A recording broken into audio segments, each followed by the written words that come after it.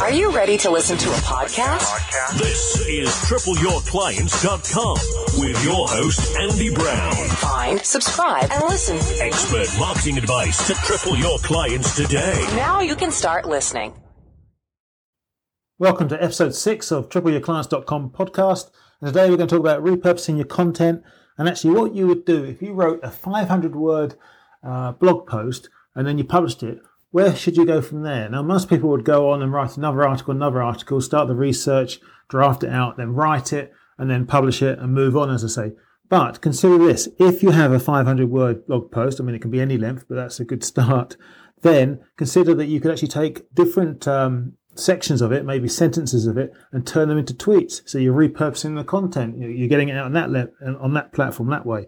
Also, you could take a little longer segment from the article and make that into a Facebook status update. So you're still repurposing the content. Also consider that if you've got 500 words, you could probably use 100 or 200 of those words to create a script for your next video, which could be 90 seconds long, which is a perfect length for YouTube. Still using all the information you originally wrote with your blog post.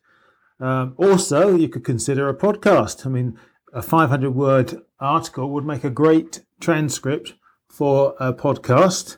Equally, if you've written 500 words, that would maybe make a chapter or a segment of an ebook, if you're creating an ebook to give away on your page so that you could build your email list.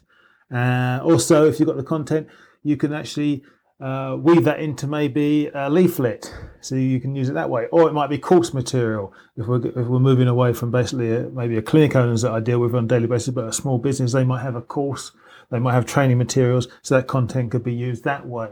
So next time you're writing a blog post, don't just think, okay, we're going to publish it and move on after you've search engine optimized it, but also think, okay, how are we going to repurpose it? How can I get that content in different ways? And if it is a Facebook update, you could use the best part of it and then you link back to your blog post. So you're driving traffic back to your website from your social media, which is always a good idea. And then once I get to your website, if you're giving away something on your website, which might be a free report, then you can build your list that way. So it's just a kind of an idea for you actually today, just to think, okay, I've written the content, but how can I republish it, repurpose it, leverage it, and rework it in different ways. So you're not working all the time. You're actually taking advantage of all the hard work you put in before you move on to the next piece of content. So if you bear that in mind, I think that will you reap rewards from that sort of strategy. Get back to me if you've got any questions on that or any other questions to do with social media, video marketing, print media, advertising, AdWords, you name it. Just get back to me with that and I'll try my best to answer them. Thank you very much for tuning in. That's the 6th show in the podcast, many more to come, and I look forward to speaking to you tomorrow. Cheers. Bye.